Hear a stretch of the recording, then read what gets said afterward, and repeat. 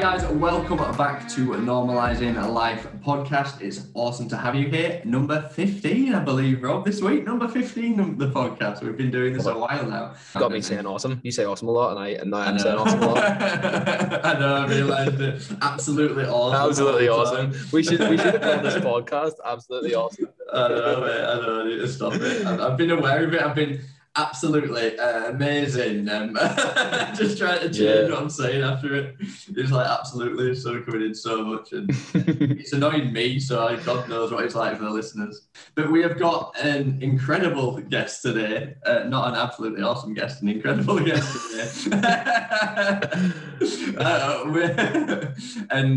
By the guy called Kyle Newsom. So Kyle is a guy who I've met on Clubhouse recently, and his backstory is insane. Some of the stuff that he has been through has been really, really good to hear, and it's been great to learn more about his story and learn more about some of the stuff that he has dealt with growing up and going through his career as well. So one of the big things that we dive deep into today is that he was on the island with Bear Grylls, where they do 40 days, 40 nights on a deserted island just off of Panama, him and 14 other people. It was all documented. I think it's on Amazon Prime now, so you can actually go back and watch it on Amazon Prime. But it was great, wasn't it? It's such a good podcast to dive into. Yeah, absolutely. It's someone completely different that we have never had on before, and I don't think we'll ever find anyone like that to come on the podcast again. So it was really unique, and I learned a lot as well from it, and he's a very, very nice guy. Well done for getting him on. Yeah, awesome. So we will get into the podcast now. Welcome to the podcast, everyone. And we want to welcome on Kyle. Kyle, if you want to give us a little bit of a background about yourself, and then we'll get into the podcast itself. All right. Yeah, happy to, mate. So my name's Kyle. I am a digital consultant, and I suppose a bit about my background. I grew up in East London on the borderline of Essex. Fairly sort of conventional upbringing, went to school, and a few little school experiences, I'd say, left a few little triggers and things in my mind, which probably dictated how I went through life, trying to build up a persona of who I was. Anyway, I got to a certain stage where in my career, I got a bit frustrated. The facade and the persona that I built up, I'd say, I started to question it. I started to get a bit more introspective, let's say. And then that sent me on a bit of a journey, which we'll talk about today. But yeah, that's a bit of a summary.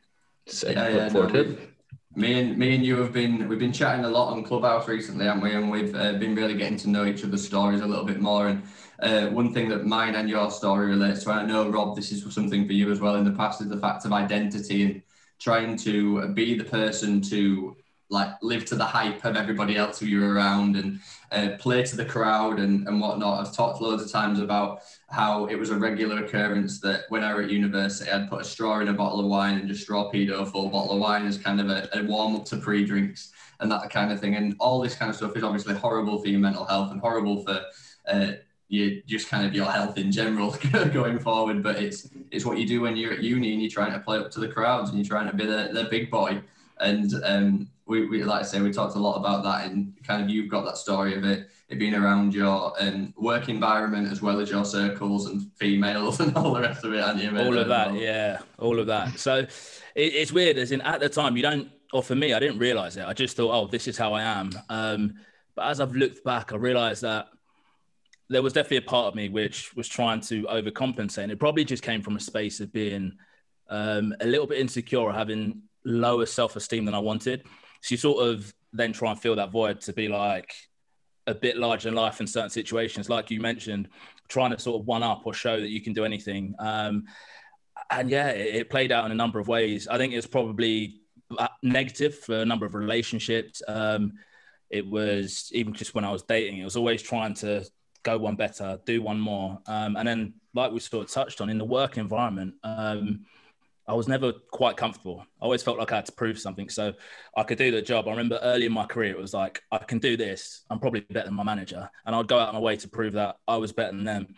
And then the good side of it is... I like that. Yeah, I like that aspect. It's cool. Yeah, it's like a double-edged sword. So you've got the good side, it drives you. Then you've got the other side where it's like you're trying to fill a void. And that's really what, again, sort of unsettled me and led me to some good and bad decisions, let's say. Yeah. What sort of back to the start, like whenever you were as a kid, like what sort of kid were you in school and stuff? Were you like popular kid, or did you always struggle as a kid, or what sort of childhood did you have that way? Yeah, so childhood, I grew up with three sisters and one stepsister. And I'm the second one. So I probably had elements of that middle child syndrome where I wasn't the center of attention being the first one. And then I had younger siblings as well. So I think even some of that probably contributes to that feeling of maybe wanting a bit of attention. And I suppose when I went through school, I found it easy, to be honest. I used to read a lot when I was younger and I found school quite easy, but I was somewhere between hanging out with the naughty kids causing trouble, but also being in the class with all the clever kids. So as I've gone through life, I've always had a bit of a blend in who I've hung out with. I've got like people who you class as a bit geeky and stuff like that. And I'm probably a bit of a geek myself. But then I've got the other side where I'll do nearly anything. Like my mindset is always like, what's the worst that can happen? And again, that's a double-edged sword because sometimes it means you do absolutely stupid shit that you definitely shouldn't do.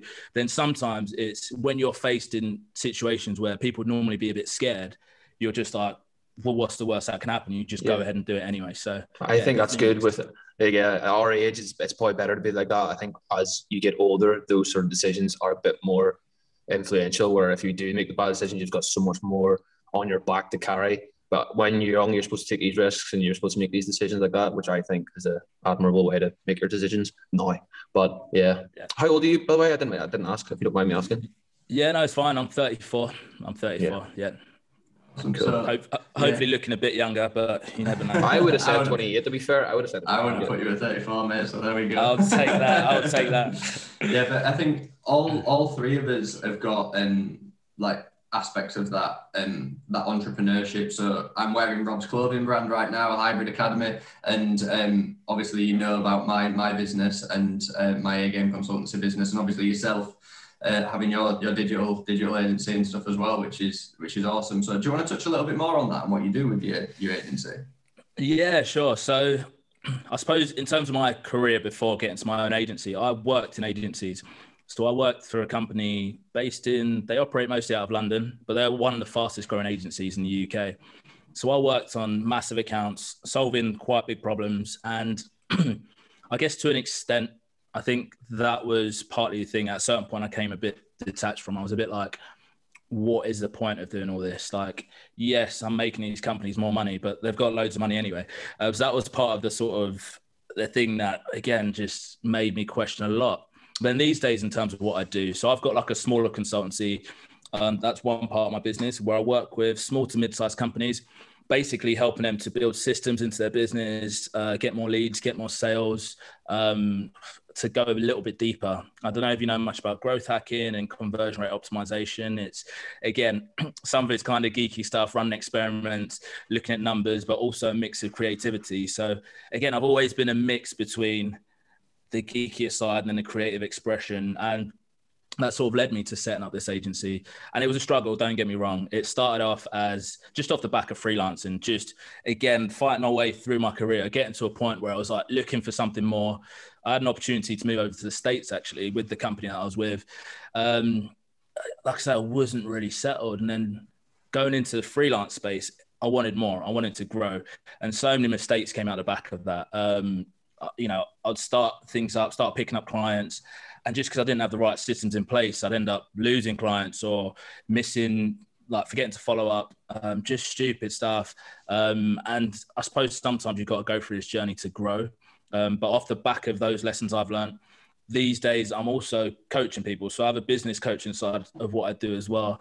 And really that's working with small to mid-sized companies, coaching people through that sort of the journey of being able to get more freedom in your business and not be tied up with the day-to-day. Put some systems in place because it makes a difference. Like in 2019, for example, the way I had things set up, I think I spent 4 months a year out of the country. And, fortunately right now I live in Dubai anyway, but it was good to get to Asia and be able to work from different places. And I wasn't actually tied to the work. So this is what I help coach people to do as well. That's awesome. I think there's so many people that want that laptop lifestyle in a sense of being able to take their work anywhere that they can in the world. Yeah, but not many people want to put in the effort that he has to get there. I know, exactly. That's the big thing, isn't it? And it's one thing that I always say, and I think that it's absolutely massive, is that every successful person has a mentor or a coach. Like everyone has someone else who they look up to, and it's like it's finding someone. It's like I'm a personal trainer and a physiotherapist. Yeah, I have a PT that does my coaching and my planning, and it's like it's the same thing that you're saying. You may have your own business, you may feel like you're killing it, but there's someone else who can help you progress further. And I think that in itself is massive, and people underestimate and are not like, I could do this myself though. It's like, yeah, you spend 6 weeks learning how to do it and going through all this process, or how much is your time worth to actually get to the point straight away? And it's keeping yourself accountable. Yeah, keeping yourself accountable is you always learn. You're always learning. Like, I'm sure. How long have you done your business now, Carl? So it's probably been about 6 years. Yeah, and 6 years. Would you say you know everything? Absolutely not. Absolutely not. Exactly. You're always learning, especially in your and I'm just saying your area of work as well. It's always growing, always doing different things. You have to keep on top of different updates and stuff, don't you? Yeah, you can't get too comfortable. And the thing is, what I will say is, I went for a number of years resisting that. I thought, again, I knew it all. I had all the answers. I could teach myself. But looking back, I wasted years messing around on some of the wrong things. Like the amount of times I redone my website because I felt like it wasn't quite right. It wasn't perfect. Genuinely wasted years on that stuff, which wasn't the thing that was going to move it forwards. And I speak to a few people and I know they do the same thing. It's that personal pride. It's your baby, which you're sort of hanging on to it. You're not quite ready to put it out into the world because you don't want to be judged. And actually it's having a negative effect because all that time you've hung on to it, you're missing out on those opportunities. You're not growing. You're still in that same situation that you actually want to get out of, but it's all just because of that fear at the end of the day. Yeah. Yeah. No, I couldn't agree more. I think that people always focus on, it's when it comes to fitness as well, it's everyone focuses on what's this thing that can make me 1% or 2% better, not the thing that's like they're going to make you 25 or 30% better. Like in the realm of fitness, it's like, well, you want to take this one supplement that's going to maybe increase your recovery by 2%. Or do you want to actually make sure you get 8 hours sleep and eat right, which is going to make your recovery like a hell of a lot better? Yeah, like that CBD oil at the minute fucking pisses me off. Like, there's people just taking CBD under the tongue and they're getting 4 hours sleep and they're doing an hour training session and then eating KFC and they're like, we drop a CBD, it'll sort me out here. And I think it's the same thing when it comes to the business of the focusing on, I better get that one social media plug-in absolutely bang on before they actually go like, just launch it and get it going, mate. That's what's going to be better. Exactly, yeah. And you probably see this again in the fitness space where sometimes people, when you look around online or you see people doing certain things, you don't realize the steps that they've taken to get to that point. So sometimes you look at someone who's quite far down the line, you're like, you see the things they're doing, you see the tactics they're doing, you see the supplements they're taking, but they're already at a certain level. So when you're at the early stages where, do you know what I mean, you've got a gut and you're only just about getting moving, it's not the time to focus on those incremental things. There's like bigger things to tackle. And it's the same thing when it comes to the business side of things, the digital side of things. Like, don't always pay attention to people thinking that if you do that one thing, it's going to explode things for you. And again, I was guilty of it myself. You know, we all sort of fall into this space where we compare ourselves. We look around online, we see what people are doing. We're scrolling, swiping through Instagram. Again, you see the laptop lifestyle, you see those things you want, but you don't realize the steps in between. And again, that's where a coach or someone who's been through it will save you so much time and effort because they will literally show you, like, these are the important things to focus on. There is the accountability. There is the assistance, the steps. I just wish I'd sort of looked into that space myself a lot earlier, to be honest. Yeah, I think. What sort of businesses, like size businesses, do you work with? So it's a mix, really. So one of the companies I'm working with at the moment, they're an agency with about 10 people. It tends to be, I'll tell you what, it tends to be people who have started out, they've built things up and they've got to a state where they're scaling to a certain extent.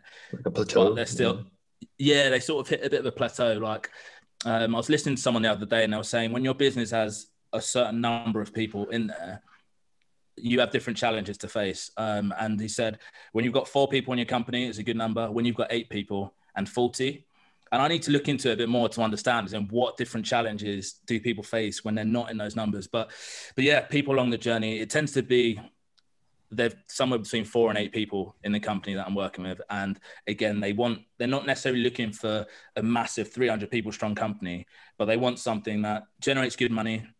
They want some of their time back. And I think, to be honest, the time is the most important thing. Like, we all see life going past, and even with COVID and stuff like that, there's more important stuff to think about. Yes, we want money. Yes, we want our businesses to grow, but how great would it be if you could do a lot more of your time and still have things working for you? So I think that's it. It's giving people their time back. Yeah, it's that return on, people talk about in business, the return on investment, but they don't talk about return on time as much. And obviously, at the end of the day, you don't get more time, you can get more money, but you can't get more time. So it's like, you need to make sure that your return on time is good. And if you want to spend 6 weeks learning about something, then go for it. But your time could be spent could be spent elsewhere. But yeah, I think that in itself it's so good and it's so powerful. Well, again, talking about rabbit holes, we can go down this business rabbit hole, all three of us talking about business stuff loads. But you said you've got a course coming out, is it, or a new program that you're wanting to release around this business stuff? Because we can get that in. Yeah, so things I've been working on recently is a course, which essentially is a 12-week program. And it basically takes people through the steps of getting to more freedom in their business. And it's called Easy Come, Easy Grow. Just playing on the easy come, easy go. But really, it's a case of there are a lot of simple steps that people can put into their life, put into their business, which is going to take them so many steps further and get to a stage where they're earning a lot more money a month. Just someone I'm working with at the moment, they've managed to hit 5 figures a month in a very short space of time. And they've got a lot of information within themselves, but they don't have the blueprint. They don't have the roadmap. They don't have the accountability. So really, that's what this 12-week program is there to do. Just give people a bit of structure, set them off on a path. And really, it's for the people I'm trying to speak to is the millennial entrepreneur. Like I say, someone who's set up their own business. They potentially have a small team. They're doing decent numbers, but really they want to scale it up and they want a bit more time and space. They don't want to be overwhelmed and burnt out. So that's a big thing I'm working on. So yeah, I've got big hopes for that. Like I say, coaching, I see so much value. So for me, I just want to add a lot more value to people. I'm not as fussed about the big, massive companies anymore. Really not. Is that like a one-on-one basis, or is it like a group sort of project thing? So it's one-on-one. So I do have a group coaching. I do have a group coaching program that I've got, but really one-on-one. And I can only work with a certain number of people, but with this program, it's almost like I'm looking for a case study group. These are people who I want to get together. I want to get them massive results, and they get the one-on-one interaction, which essentially I'll turn into more of a scalable program after that. But really, I want to go deep. This isn't something superficial where I want people just sat back and half in, half out. I'm looking for people who are committed and want to get stuck in and get big results there. What about, so see people come to you, would you like see their idea, see their project, and would you choose to work with them for their project or themselves? Like, because obviously if someone comes to you and they're at a class, but you think of their idea and you're like, that's dog shit. Like, how are you supposed to work with that? Would you work with them still, or would you sort of palm them off? Like, yeah, so it's a mix. I think, to be honest, in terms of taking people on, there's a qualification process. So normally, like, ideas are cheap. Anyone can have an idea. Normally, it's a case of people have maybe something they've tried or something they're good at. I like to think that most people have something they're good at they can make money off of. So really, it's about giving people a bit of direction. And again, even if their idea is a bit off, it's a case of looking at what's at the core of it. Like, what is your strength? For example, like, okay, so you are, I don't know, like, you're a copywriter, but you've got big dreams to write certain type of content. Really, I'll try and just distill it down, get to the core of what's important to them, and try to package up something that actually is going to be profitable for them, and then give them more time and space to grow. So it's giving them that direction, because sometimes we have loads of ideas, but again, it's what's going to get me to that destination. So that's what it's really about. Sick.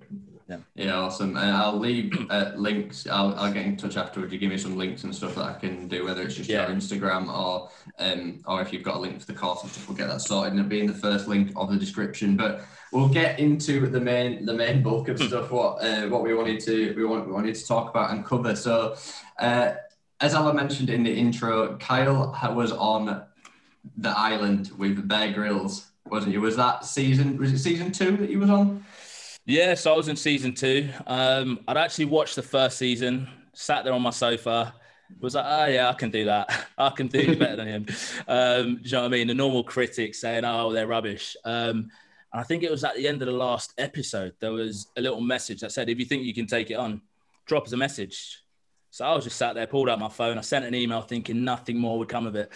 Lo and behold, got a response saying, fill out this application form. And I remember at the time, I didn't even jump to do it because I still thought it's a bit of a long shot. I'm probably not going to get through. It's not going to work out.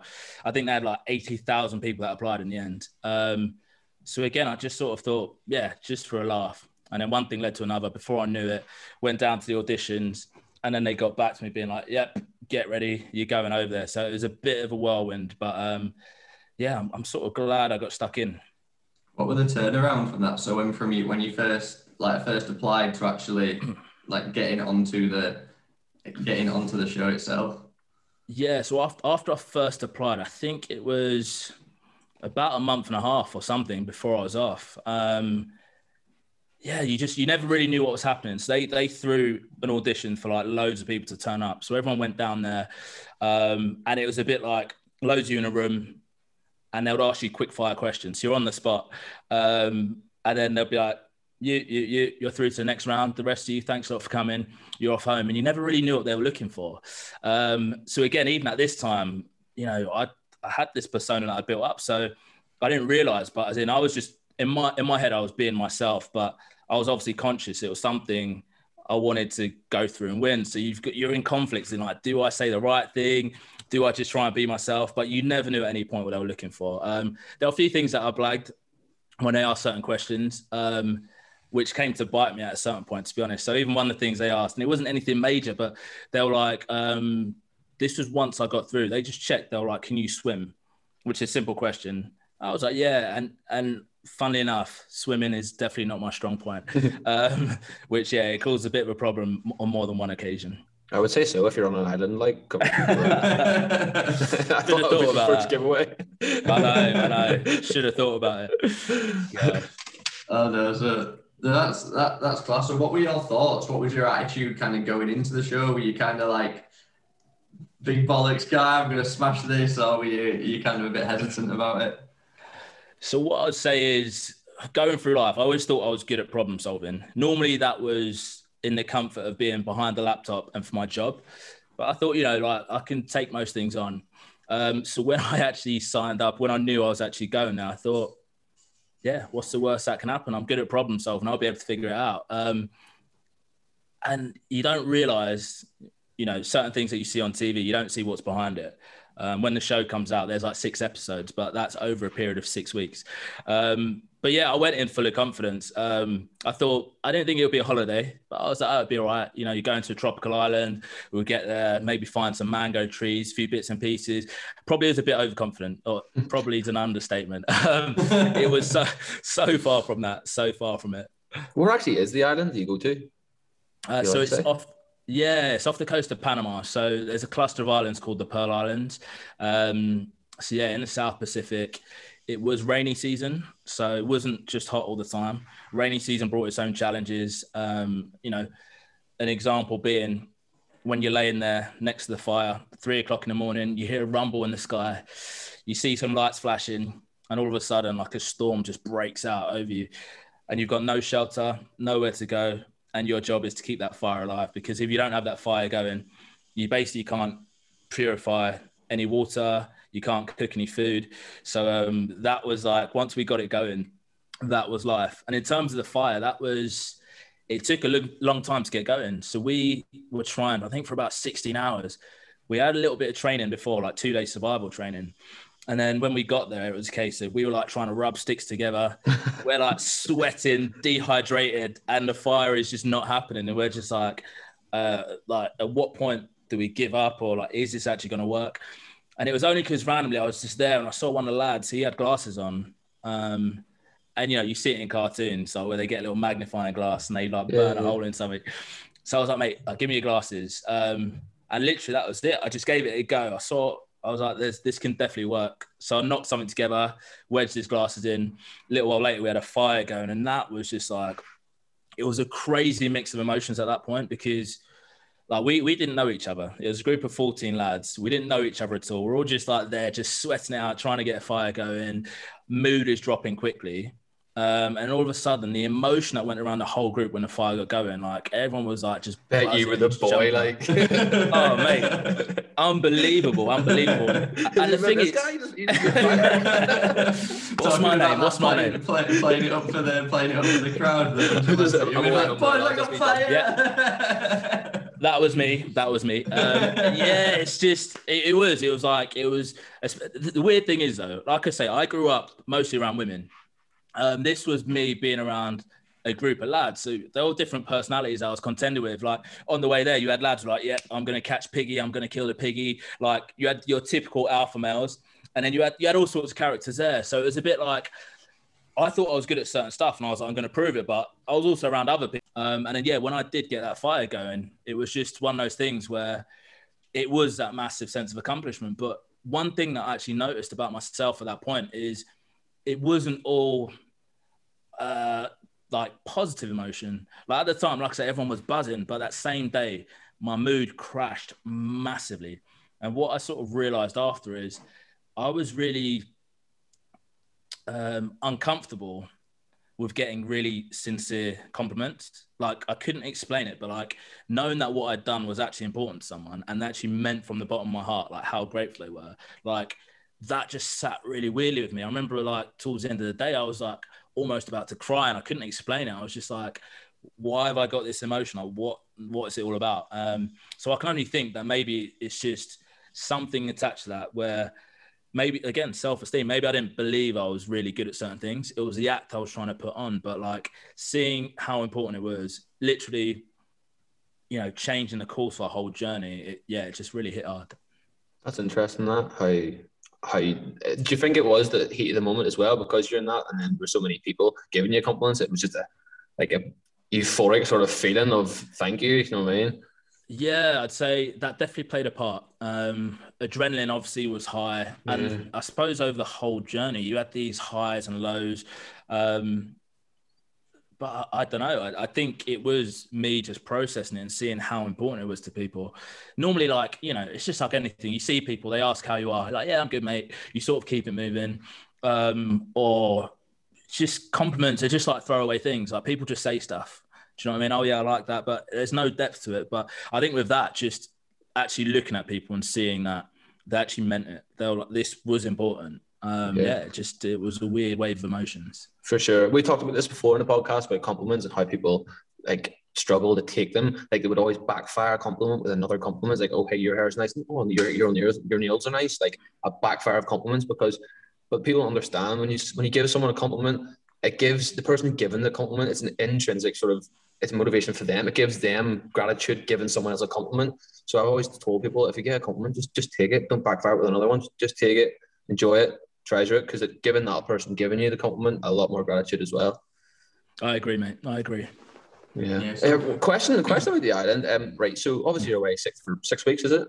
6 weeks, yeah. What happens if you're in a job and like your income, your house, your mortgage, shit like that there? Like what happens to that? Yeah, so sorry. So as part of the actual process when we were signing up, they did say you're going to be away for at least 2 months. So you need to factor that in. They would compensate a certain amount of money, but it was essentially whatever you negotiated. So obviously I knew people would be away from jobs, responsibilities and stuff like that.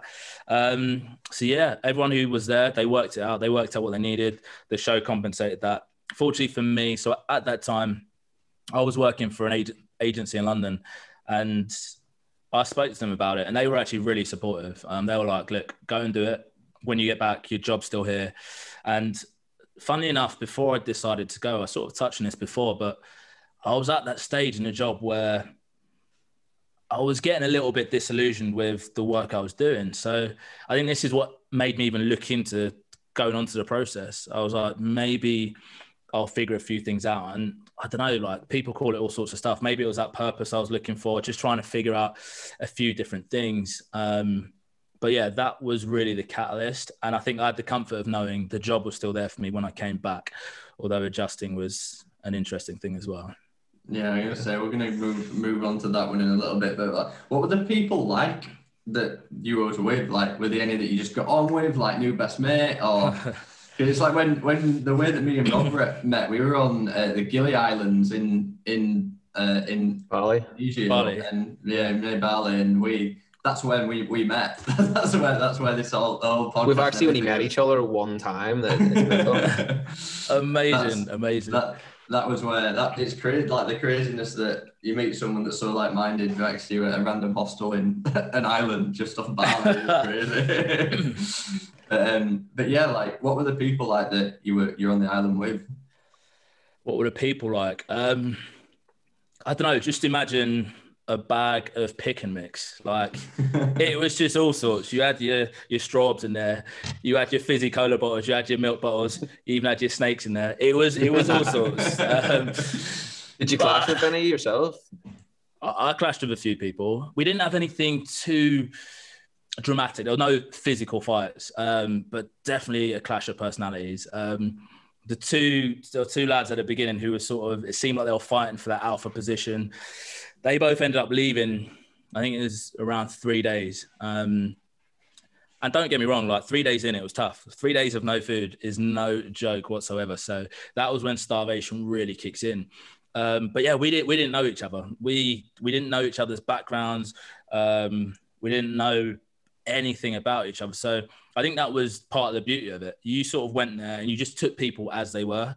It wasn't a case of how they're dressed or how much money they've got, what car they drive. It was you just had to take them for how they treated you, the way they carried themselves, the commitments they made, all that sort of stuff. So I think that side of it was refreshing, but for sure I clashed with people.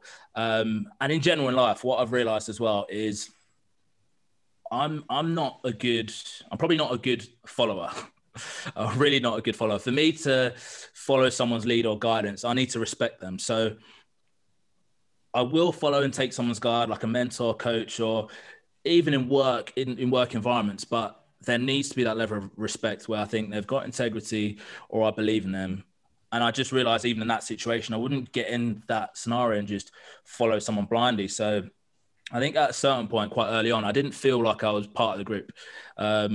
One, because again, growing up around women, I think that I've got a bit of a different vibe when there's a big group of lads, and it stood out so much. So that was one thing.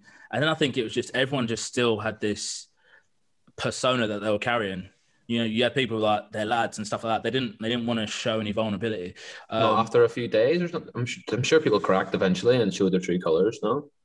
Yeah, it definitely came. So there were a few key days when people cracked. I'd say day 3 was when starvation hit. So that was the mind game sort of kicked in. You questioned a lot. I remember day 21, around that time. Yeah, it was funny enough, speaking to the psychiatrist before we went on there, he actually said to us, he was like, day 3, day 21, and I can't remember the specific day he said, but he put it out there in advance. He was like, you're probably going to find those days the hardest. And I need to look into it to find out, as in like, what was the rationale behind it, because he was so confident about it. I'm sure him saying that point didn't really help either, yeah. I mean, yeah, probably planted the seed of doubt. But... yeah, probably waiting for it. Oh, no. Yeah. Did you not get lost? Did you keep track of days? Like, was that like a kind of prison vibe, scraping on a Life tree of Pi? What, like this? yeah. Each day giving yourself a new tattoo. That's it. Scratch it in there. This actually relates to the 11 of us that made it to the end, and it is like the days counting down, and 11 out of the 14 that made it to the end. That's so good. But yeah, it was weird. As in, like, I wouldn't say so much that you lost track of days. There were things that we lost touch with, and there were things we came more attuned with. So I remember in the first few days, I was still having like phantom vibrations in my pocket, as if I had my phone there. And that happened for a little while.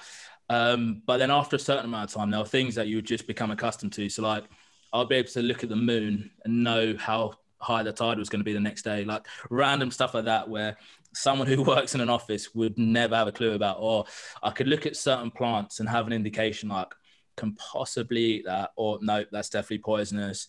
Yeah, it's just weird how quickly, when you're away from technology, you're away from the sort of the comforts, the cushioning and all that sort of stuff, you do in a weird way become more accustomed to nature.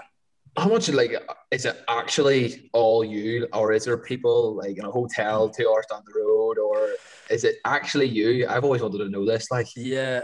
So we did have a little stash of Snickers bars. No. So the way it actually worked is there were 14 of us who started off on there and no camera crew. We were the ones filming it. So, all right. So this is where a lot of people think, oh, like someone's looking after you, you got to play your food. Like we were dropped off there and it was a case of, and when I say dropped off, it was Bear Grylls. He took us close to the island on a boat. We had to jump off and swim to shore. Again, that part didn't go too well, but yeah, we were left to our own devices. First thing, so just that, guys, I made a mistake, I can't swim. I know. There's probably a lesson in that somewhere, as in don't always try and blag stuff. It'll come and get you. Oh, so bad. But yeah, we just had to go and figure it out. And yeah, there was no crew around us. There was some scary nights, to be honest. I remember one of the first nights, well, the actual first night we got there, we weren't used to just the thought of having to lie on the ground with like things crawling around you and all sorts. Like that was weird as fuck. And then I remember there being one night where me and one of the other lads, we had gone out during the day and we were looking. I was actually looking for a fig tree because I found it sounds bizarre, but I'd found like a part-eaten fig just like lying down the ground somewhere. So I was like, there must be a tree somewhere and maybe it's washed down. So I went off on a mission and the sun was coming down. And obviously once the sun goes down, there are no lights and no street lights. And if you're in the jungle, like it's very hard to find your way back. But we had a decision to make. We're at a high point on the island. We're like, do we go back the way we came and just get back to our base before it gets dark? Or do we carry on? And if we can find our way to a beach, we'll be able to work our way around back to our camp. And we were like, well, this is the furthest anyone's been into the island. Let's just keep going. So we've carried on going, cutting through the forest, like very dense. And we see a bit of an opening. So we're like, oh, great, thinking that we're approaching a beach. We get there, it's like the edge of a sheer cliff.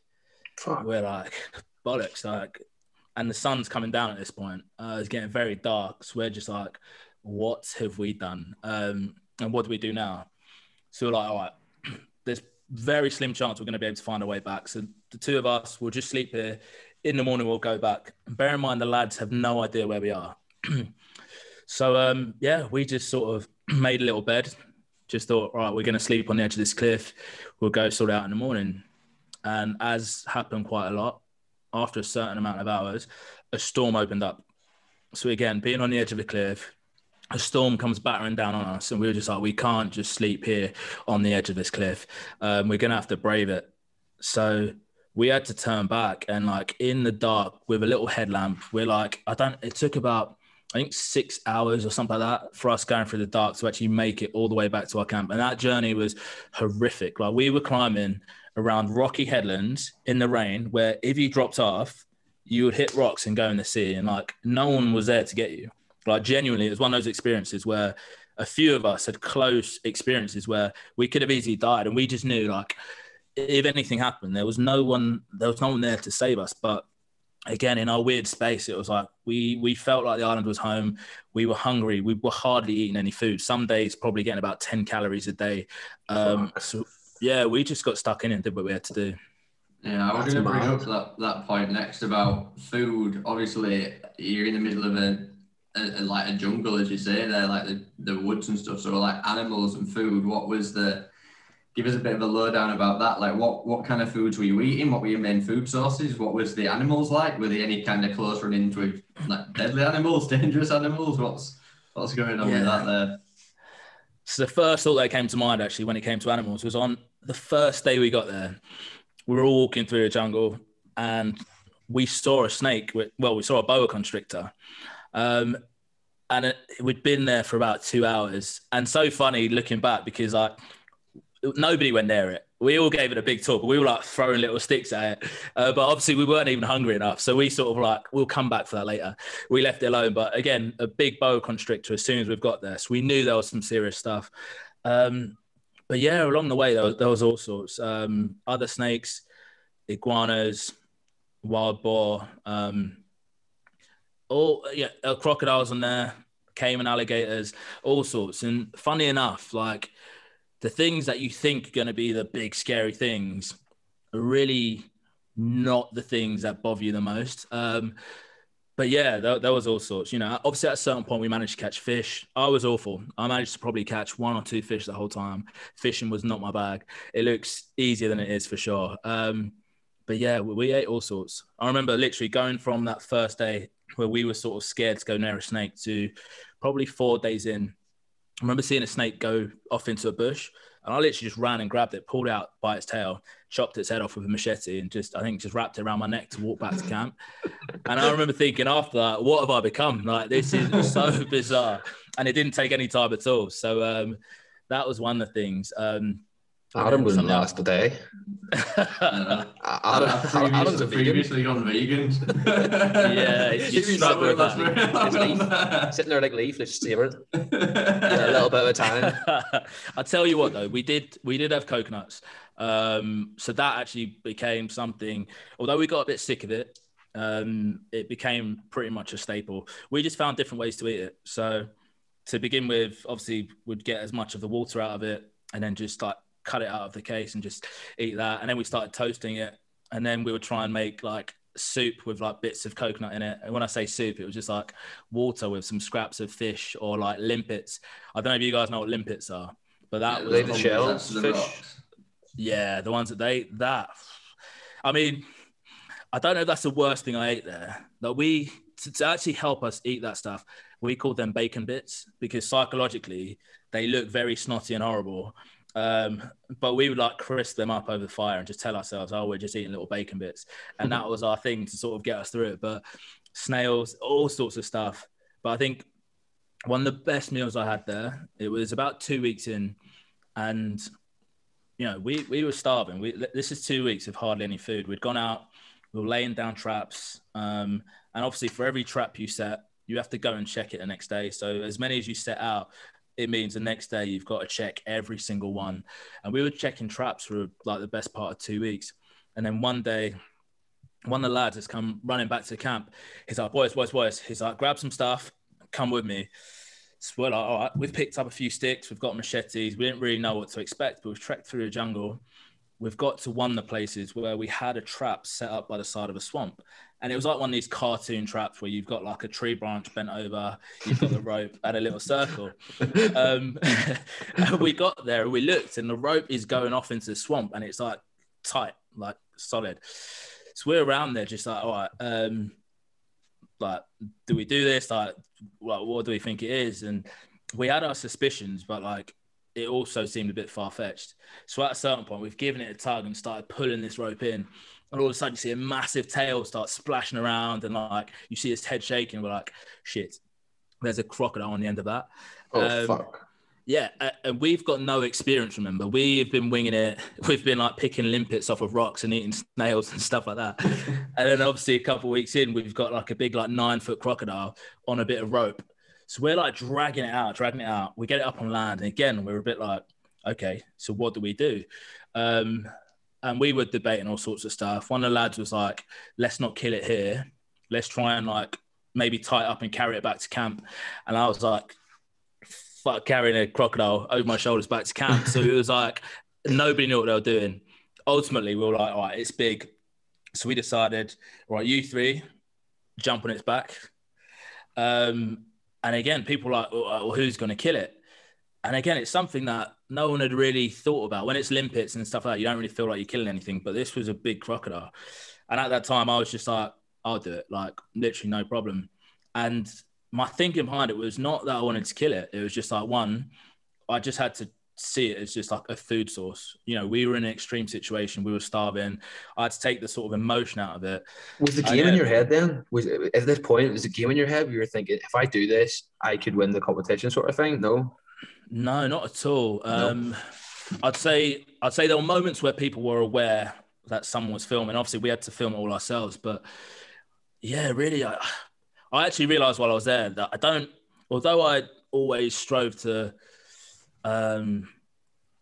do and achieve certain things, in terms of like fame and like getting the glory, I actually hate being centre of attention. So there's this weird sort of conflict, as in I'm happy to do stuff, but I don't need to be celebrated, so to speak, as well. So with that, it was just a case of let's just get it done. And even at that time, it surprised me because there are a few people there who I thought, based on the bravado we saw at the beginning, I thought they were going to be all over it. You know, they were saying, "Oh, we're going to catch piggy, we're going to do this, we're going to do that." But when it came down to reality, and we'd been broken down a little bit, the exterior that we put up was gone. This was like real survival, real stuff. And yeah, it was just a case of like, who is comfortable doing it? So anyway, I went in nice and clean, just dispatched it. And I think there was a lot of respect, actually. No one was like showing off or celebrating. It was just a case of, we felt like we worked hard and we were struggling, and there was a lot of respect. And that turned into like a massive meal for us. But what I would say is, although it was a massive 9-foot crocodile, when you're only living off of protein, it doesn't really do much for you. So our diet was mostly protein. And I found out if we only just carried on eating protein, essentially we would die. Like, you need the other macros in there. You need other stuff. So as much as we tried to gorge ourselves, it only done so much. And just one thing to add on the back of that is we obviously knew that food sources were scarce. So while we caught this crocodile, we had some. We thought, okay, let's be smart about it. Let's try and save some. And obviously in the jungle, there's no fridges or anything like that. So we tried to build a little smoker. I've got no experience. I work on computers, but we sort of worked together to try and build a little smoker in the jungle. It didn't work out. Great idea, but it didn't work out. So what happened is we end up with a load of rotten crocodile meat. But again, when you're starving and you're faced with, do I go hungry or do we eat this rancid, stinking crocodile meat? We looked and we made a decision. We were like, lads, what are we actually going to do? And we all just were like, we're going to have to eat it. We've got no more food coming. So if you can imagine a bubbling, thick bowl of like stinking rotten meat, and then we filled up our coconut bowls and we gave one last look around at each other, a little nod, and away we went. It's the most disgusting thing I've ever eaten in my life. I still remember the smell and the taste. We gave ourselves E. coli and all sorts of stuff. I wouldn't recommend it to anyone, but there are certain things you'll do when you're in tough situations. Let's just say that. Yeah, I think this is a thing that probably not many people are thinking about, but it's pretty fresh into my head. Is I went on a walk yesterday and nature took its course and I needed to go to the toilet about 5 kilometres from a toilet and ended up doing a wild shit. I'm wiping my ass with leaves. But what was it like, the toilet situation when you were... Yeah. Five star, Adam. No, like, did you all have like a certain area? Did you just go off and, I don't know, cover it with sand? What was the deal? So funny enough, there was only one time I actually went to the toilet on the sand. Like the rest of the time it was in the sea. I thought you meant the whole fucking 3 weeks. Oh, no. But it took 2 weeks. So it took 2 weeks before there was any movements. We were there for 6 weeks. 2 weeks in, we were sat around and then I was like, I sort of feel like there's a bit of movement. But I think obviously our body was hanging on to everything. It wasn't trying to let go of anything. So literally 2 weeks without going to the toilet. And then, I literally went off, just waded into the sea a little bit. Great, amazing. I remember we joked about it after. We were like, when we get home, I'm going in the bathtub. Like it was, it was a great experience. Yeah, it was a great experience until, like I said, we all got ill. We had like E. coli and sorts of stuff, but we had to carry on. So once we were ill, it was like your insides are going to come out and you're on the verge of passing out. And if it was nighttime, it's dark, you're in the sea, the waves are hitting you.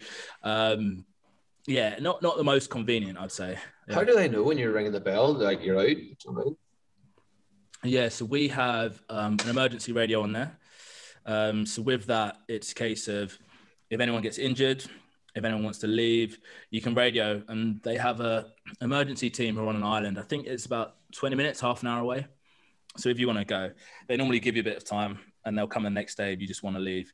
If it's an emergency, 20 minutes, half an hour, they'll try and get there. And we did have one of the lads who he had to leave because we had to do a trip twice a day, every day to go and collect fresh water. And again, it was a dangerous, dangerous journey, climbing across rocky headlands, and you had to carry water back. And one of the days, the tide was coming in, but we needed water. So he'd done the trip. I think he was on the second leg of like coming back. And as he was trying to get across these rocks, he's like scaling it and slipped. slipped, fell down, cut open his arm, and it cut through quite deep. So he was okay in terms of, he managed to get back to camp, but we had 2 people who were like medically trained, but we only had the bare essentials, and they were just like, it's not looking good, mate. You're going to have to go. So essentially he ended up flying back to Panama where he got treated, but credit to him. And he's still one of the 11 on here. He made it 5 weeks out of the 6, and I've got no doubt he would have made it to the end. He was an absolute trooper. There were a few people there who stood out, had amazing skills at certain things. So him in particular, he was amazed when it came to crafting things out of wood. So impressive. Like, we ended up having like a massive, basically like a dining table. I don't know, no idea how he done it, but like anything out of wood, he'd be able to make it. And there was someone else who was like amazing at fishing. So that was interesting as well. Skills that people never thought they actually had turned out to be very useful there. Do you still talk to these people now? Yes, we don't talk quite as much, but we have a WhatsApp group. We still catch up. So last time I saw them, where are we now? So I saw them in 2019. So this is actually quite cute. So we met up in 2019 because one of the lads on my island, he actually got married to one of the girls on the girls' island. So basically at a similar time, they had 14 women on an island doing the same thing, and they had us 14 lads. So a bit of romance came out of that, and they got married in 2019. On the same island? Or what? No, separate island. I was going to say, you cheaters. Fucking going at it. That's why you stayed there for so long. Load of women there. I know. I did miss a bit of that, to be fair. But funnily enough, you lose all urges when you're starving. Like, there's nothing works after a certain point. When you're hungry, when you're starving. That happened to me when I dieted down to compete in bodybuilding. Never mind when you're on a deserted island. Yeah, I can imagine. I know what you mean when you lose the urge for that there. But yeah, I don't. So after all of that, like coming out after it, what was your kind of, how was the transition back into normality? What was the transition back to normal day-to-day life? Yeah, so when I left the island, it wasn't an easy transition in a few ways. So firstly, when it came to food, we had to be put on a controlled diet straight away. I remember actually the first thing I ate when I got off, it was a banana, and still to this day, I've never tasted anything so sweet. When my eyes started watering, I bit into it, and my eyes literally started watering because it was like so sweet and overpowering. But we were told that if we ate too much, we'd cause problems. Our body was wrecked, so just don't do it. But like typical lads, we did break the rule probably the very next day after getting off. We snuck out of the hotel. Exactly, yeah. We slipped out, and we were on this island, and we remembered where. So we stopped off on that island before we went to our island, and then we went back there. So I remembered how to get to one of the bars because they told our hotels to not serve us anything apart from water or coconut water. So we snuck out, we went to a cocktail bar, got the cocktails in, got steaks. We just had a proper load up. And the next day was horrific. Our bodies were wrecked. We were like doubled over, absolutely buzzing as well, as in like couldn't sleep because sugar hitting the system again for the first time. It was just like so much going on. So like for me personally, I remember I got addicted to anything with sugar. Had a really like sweet tooth. Like obviously I think like ketchup probably has about 20% sugar in it, but that was just like over absolutely everything. It was just this weird little thing. But the other effects were around sleep. So a long part of while I was on the island, I would sleep next to the fire because I got bitten a lot by sandflies and mosquitoes. So the best place to sleep was by the fire. Hopefully the smoke would keep them away. But what it meant is every hour, pretty much on the hour, I'd wake up to put wood on it. So after doing that for weeks, and then you get out and get back to normal life where people normally sleep for a good 8 hours, I just didn't adjust to it. I would just literally fall asleep where I was for a bit. I'd be sat there, nod off for an hour, just wake up and just carry on. So that was the start of it, but it lasted like probably for over a year. I had sleep paralysis. Yeah, sleep paralysis, psychiatrist to try and figure out how I could get through it. So yeah, definitely a bit of a struggle. And I remember even when I moved over to Dubai, I came out here and yeah, I was still working through that. So yeah, it definitely took its toll. And one thing as well, going back to the work office, if I felt that I wanted to get away before I went onto the island. Coming from somewhere like that and going and being confined to a desk was so hard. I remember going there and I couldn't stay in one seat. I was like, what's everyone doing? I'd just have to move around. It was so bizarre. So that for sure was an adjustment. And I think at that point I was like, just ready to go somewhere else. How long did you last after that? Say again? How long did you last after, until you went to Dubai or went on your own? So I got back off the island. I think it was in December, and then by the following September I flew over to Dubai. So I decided, I spoke about it on the island. I was with the lads, and it was something that was in my head already, to be honest, because I was actually supposed to be going over to the States with work, but my visa was being processed. It was taking long as well. And I was like, actually, when I get back, I might just go to Dubai. So it's something that I've been thrown out there, talks around the fire, that sort of stuff. And then, just getting back and just thinking, why not? As in, if I wasn't sure about what I was doing at that point, I can change it. Like, again, what's the worst that can happen? And I just booked a flight. I didn't have any big plans. I didn't have a job. I didn't even have somewhere planned to stay. I just booked the flight first, and the rest happened after that.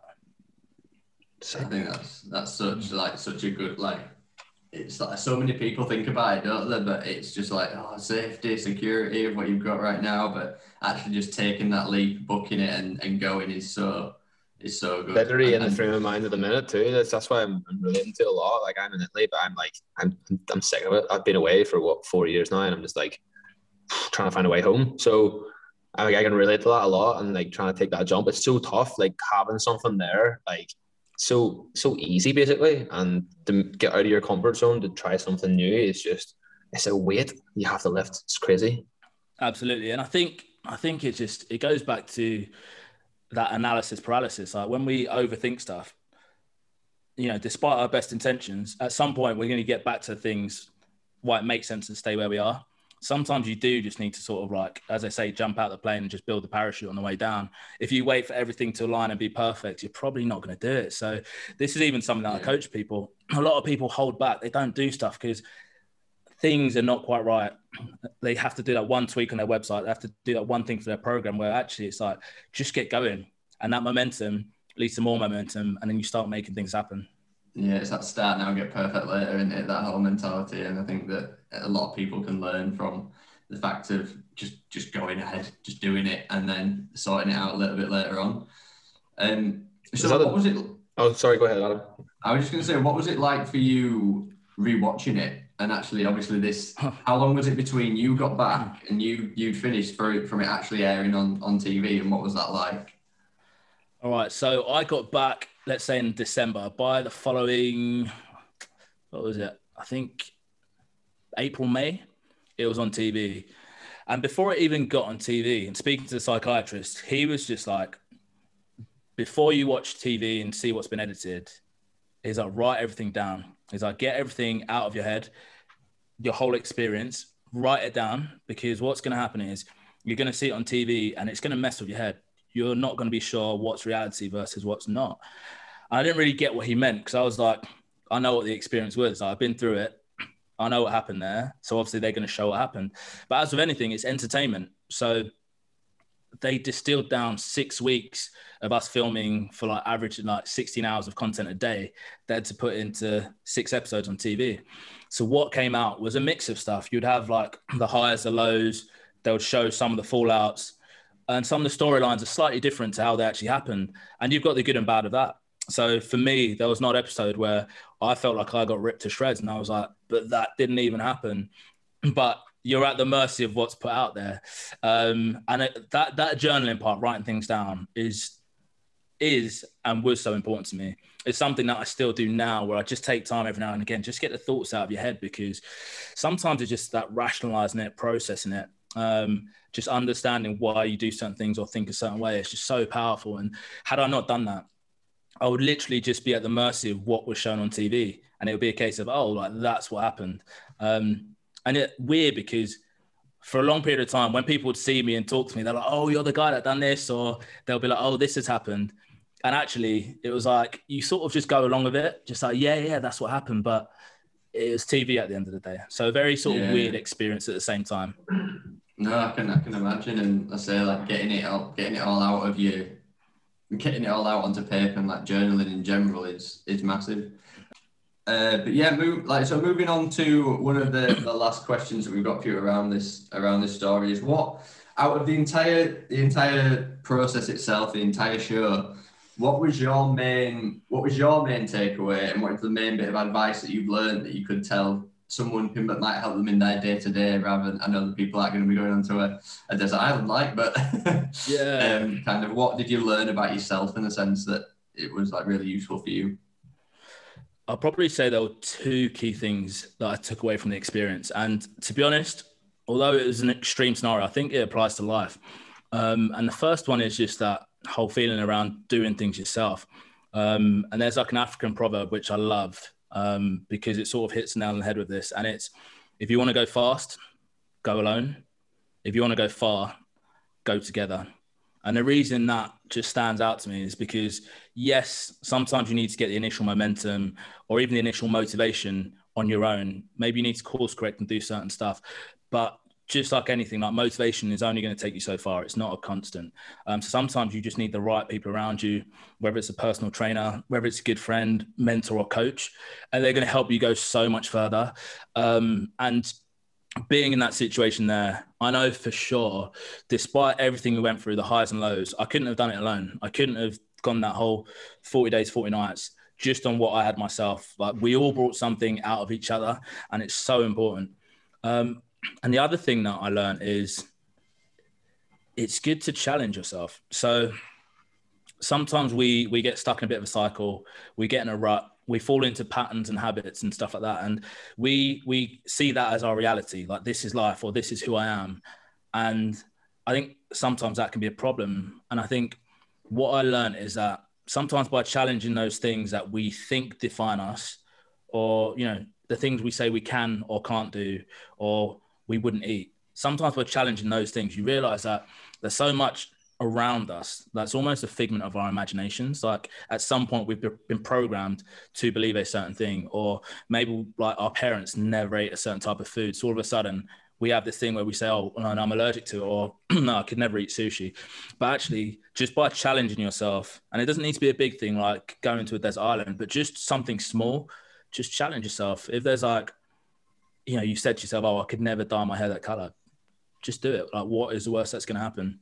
If there's a little food that you've always said, no, could never eat it, just order it and try it. And you'll start to break down those things. And for me, I just realized that actually we have control over so much how we see the world and all sorts. And it can just start by just challenging those small little things.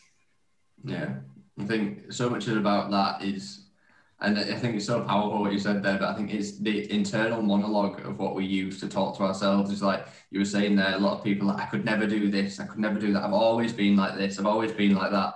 And well, if you tell yourself, you're not going to lie to yourself, you're telling yourself that, you are telling yourself the truth. Well, change the language that you're using and tell yourself a different story, and you can move forward with that there. So I've always been someone that eats carbs, I'm always someone that kind of over eats carbs or something or whatever.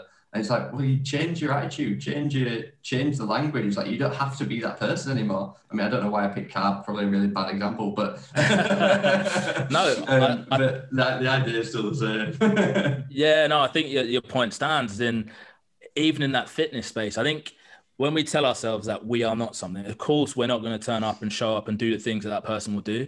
But like, simple thing, if I told myself like, no, I am a fit person, like I'm an active person. If you start to identify like that, then you're going to start to do the things that a fit or active person will do. Otherwise, you're going to be in conflict with yourself. So just as you've got the downside where that negative self-talk, you can actually just switch it up a bit. And if you start to change how you see yourself and identify, then all of a sudden, if you're an active person, it's going to feel out of sync for you to just lounge around and just eat pizzas all day, because that's in conflict. So again, I think it's just powerful. It shows how much control we have and how much that internal monologue, as you mentioned, sort of shapes who we are. Yeah. No, I think it's so important. And like you say, when you're in a situation like that on an island and you're starving and you're dehydrated, it's like your internal monologue is what's going to keep you going, isn't it? And it's something that I think a lot of people in their actual day-to-day life need to or must change even. Don't need to do anything, you must do certain things. But that element of that, I think, is so important. Right, anything to add on that, Rob? Or should we go on to... Got another question. So, see, since being on the island and having an island life, obviously you mentioned Dubai, it's the complete polar opposite. Do you ever get that sort of want to go back to an island and quit what you're doing and just fuck it all off? Yeah, so I think that's a good question because Dubai is so far from a desert island in that respect. No, I do. I frequently get times where I get the urge to get away from it. I need to be in some capacity away from the big cities, a bit close to nature. And I haven't figured out how long it is, but it happens frequently where I can be fine living my life and then something kicks in where I'm like, I need to get away. Even if it's just like out to the desert to go camping or on the beach or something, or I'll just get on a plane and go to like Thailand or Bali or something, but an urge really kicks in. So sometimes it does make me question things like, as in, am I in the right place for my character and whatever else? Like, does it really work? I'll say there's a lot of good here. There's a lot that I like about the place, but I think ultimately, I definitely crave being close to nature. Now I have the luxury of being quite close to the sea. So like within 5 minutes, I can go and just walk along the beach. It's not quite the same, but I appreciate stuff like that much more. And I never, ever would have thought in my life I would ever live somewhere where I could look out the window and look out at the sea. Not in a million years. So I think there's just like a sequence of small events and small changes and challenge myself. I think it's just had a knock-on sort of domino effect. My life is so different probably to where it ever would have been. And obviously it's not over. There's a lot more things I want to do, probably different places I'll go to. But yeah, I think Dubai is great for now. We'll see what the future holds. I like how you have that now, and that's going to be what you have to beat from now on. I think that's a good aspect to have. A lot of people, like myself as well, like I always pick the nicer places to live because I know like it'll make me feel like I'm there, even though if I haven't like financially made it or anything like that, or if I'm living somewhere or have some sort of features in my life make me feel like I'm making it or on my way. It's a massive factor to success, I think. Yeah, I think it's a bit like being around a certain group of people. As in, if you're around people who are not doing too much, you're sort of going to operate at that level. And if you sort of raise the standards, I've been on Clubhouse with Adam, the conversations that we have there, like just day to day, I wouldn't be around people like that, or it'd be much harder. So I appreciate it so much, just being in a space with people who they've got a growth mindset in certain areas. They're trying to improve themselves. They're trying to better themselves, whether it's mindset, whether it's their health, whether it's just their goals they're working towards. I think that in itself is just like, it makes me want to do a bit better. So yeah, definitely you need to curate what you're around, your environment and stuff like that. I'm definitely going to jump on this week. I've been putting it off for ages because I don't like the idea of it's extending on stage and talking on stage. It freaks me out. Like, it's all right with us three, but even still, like, I'm still shaking. Even talking to you two, this isn't my thing. Like, the first podcast, I was shaking like a shitting dog for fucking ages. Like, I was drinking my water and it was nearly going everywhere. Yeah. But I need to go out of my comfort zone and get into the clubhouse because I know I definitely would like to do it. Do it, man. Yeah.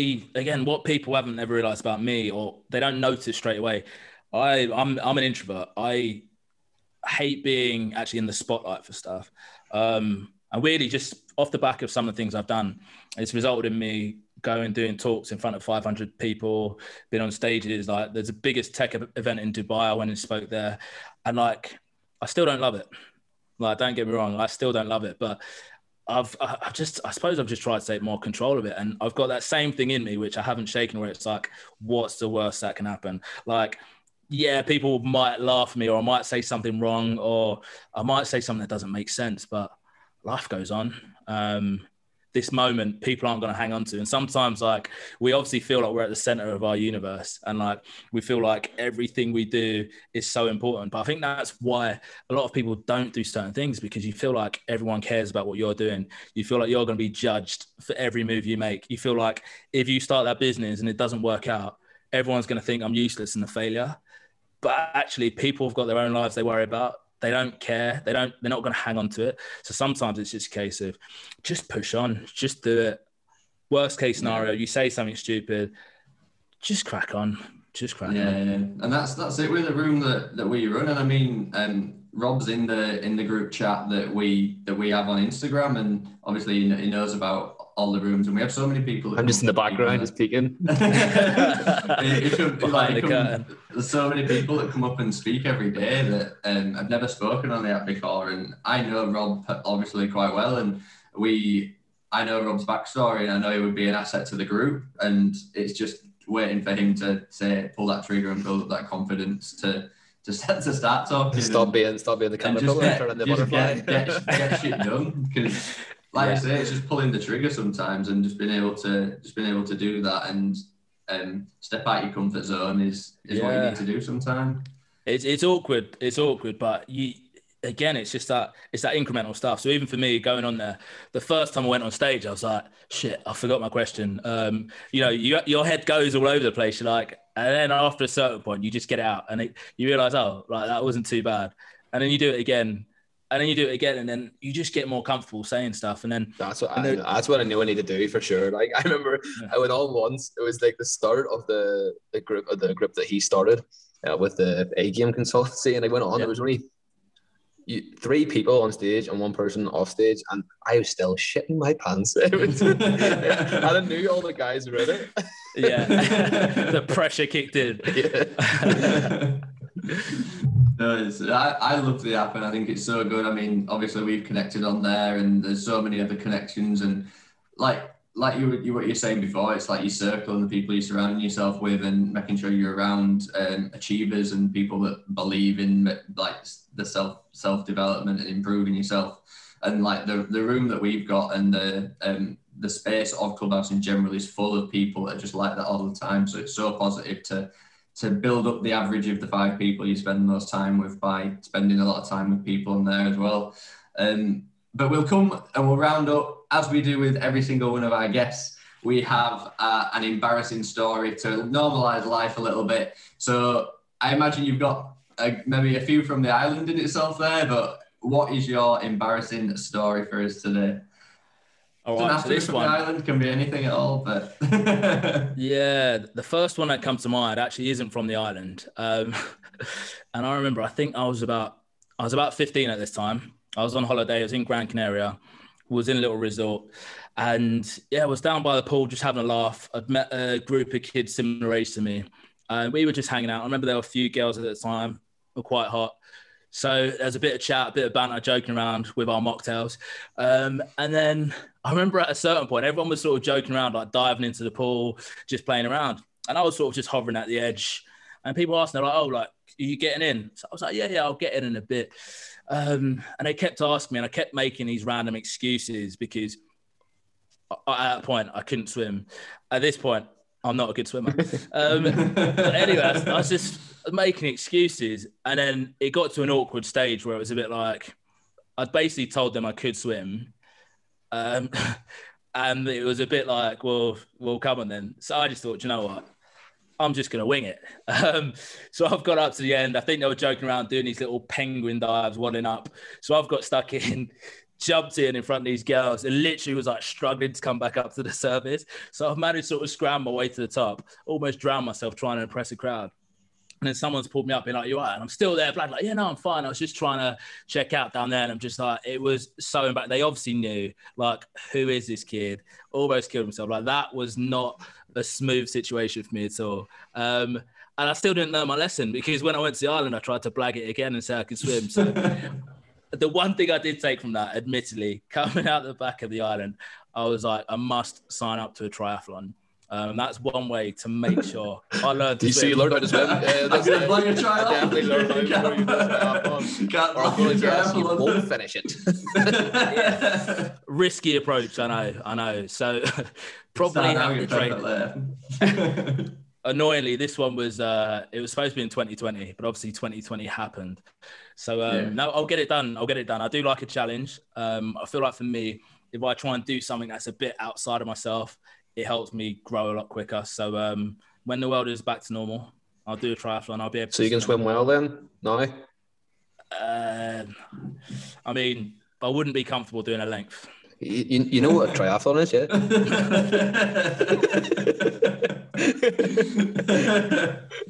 Yeah. Never bloody learn, do I? You are the pinnacle of start now and get perfect later, mate.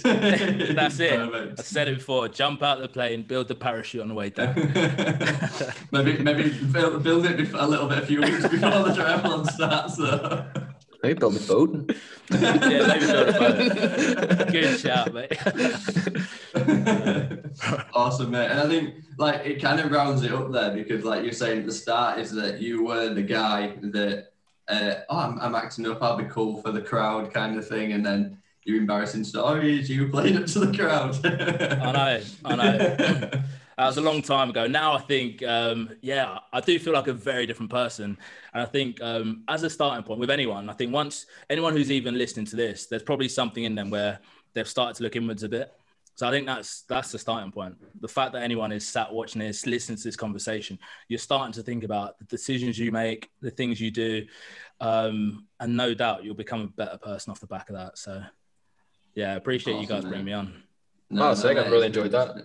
It's been awesome. It's been great convo, and it's great to get an insight into what's been going on. Obviously, we've been chatting so much on Clubhouse that it's I've known little bits about the story and everything, but it's good to get really like deep into it and to talk a lot about it on like that deeper scale, which is good. And it's been awesome that you've been so open about it and been able to talk about it with us and everything. And I'm sure like we love the responses from the listeners at the minute, and I'm sure they'll give a very, very positive response. So we'll round that up there. I'm going to put all the links for Kyle's Instagram, Kyle's coaching stuff in the description if you're watching on YouTube, or if you're listening on the Spotify or any of the podcasting platforms, they will be in the bio below as well. So thank you very much, Kyle, and we will be signing off now. Okay, guys, that was Kyle Newsom on the podcast. Absolutely fantastic podcast. I really enjoyed that. Absolutely fantastic. Absolutely awesome. And hopefully we get some people on like that again who motivate people and drive people for greatness. And it's, you talk to him pretty much every day in Clubhouse, don't you?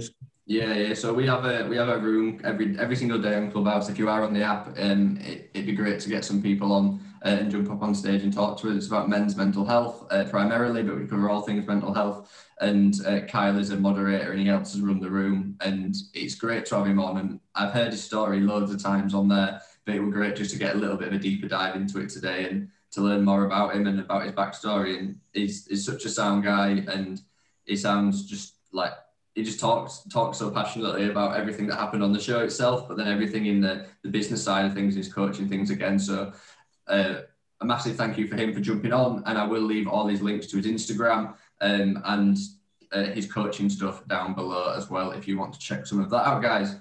But we'll round up the episode there. So if you have enjoyed, please leave the video a like if you are on YouTube, and subscribe if you are not and you are listening just audio only. A follow and a review would be greatly appreciated.